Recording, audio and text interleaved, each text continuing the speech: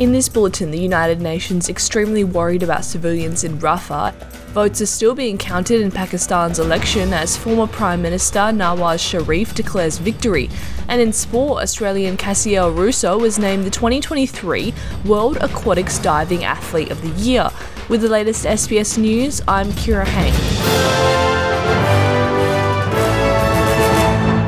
The United Nations says it's extremely worried about the civilians in Rafah after Israel said it would evacuate them ahead of an expected ground invasion.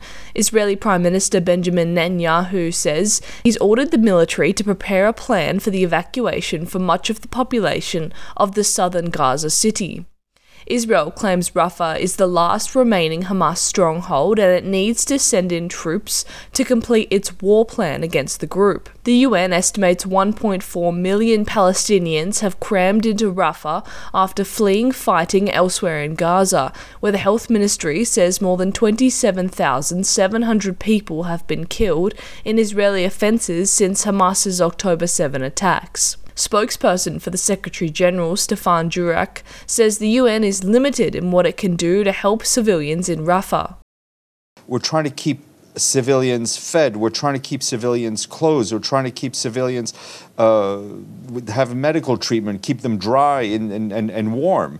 It is nearly impossible for us to protect them from tank fire, from artillery shells, and so on. And because we all see what is going on currently. Votes are still being counted in Pakistan in a general election which has been affected by the suspension of mobile phone services and violent unrest. Currently, independents linked to ex-Prime Minister Imran Khan hold the highest number of seats, but three-time former leader Nawaz Sharif has claimed his party, the PMLN, is the winner. Neither group appears to be on course to win a clear majority. Former United States President Donald Trump has won Nevada's Republican presidential primary. After being the only major candidate to compete, it has become his third state victory as he tries to secure his party's nomination. Republican opponent Nikki Haley is still in the race, but chose to skip the Nevada caucuses. Mr. Trump celebrated his win with supporters in Las Vegas. We're leading everybody. We are right now. Is there any way we can call the election for next Tuesday? That's all I want. I want to call the election for next Tuesday, but we're going to make our country great again. We're going to make it great. We're going to make it greater than ever before. Trump will need to accrue at least 1,215 delegates to formally clinch the party's nomination. The future of Tasmania's Liberal minority government remains uncertain, but the state will not be facing an early election this weekend.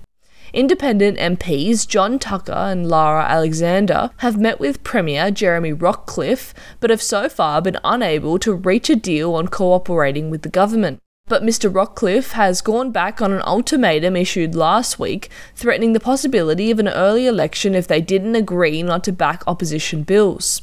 The duo left the Liberal Party last May, pulling the government into minority over concerns about transparency, particularly around the state's deal for an AFL team and stadium. Mr. Tucker says he's willing to negotiate with the Premier as he continues his work as an MP.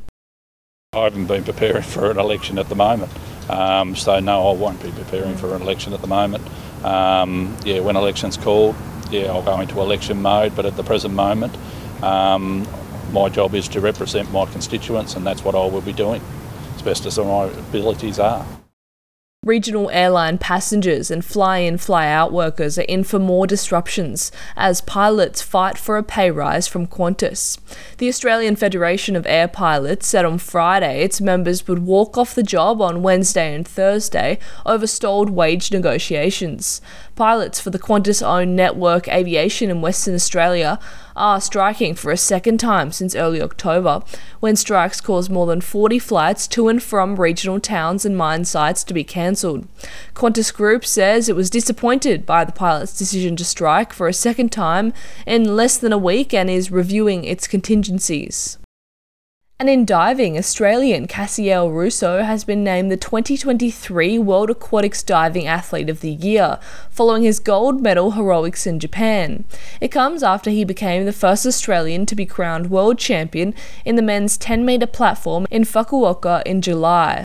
The 23-year-old's efforts in Japan proved vital in being voted the 2023 Diving Athlete of the Year at this year's awards in the Qatari capital of Doha. Rousseau will now return home to Australia following his 2024 World Aquatics Championships campaign, where he secured an Olympic spot in the men's 10-metre platform synchronised event with partner Dominic Bedgood. I'm Kira Hain, this is SBS News.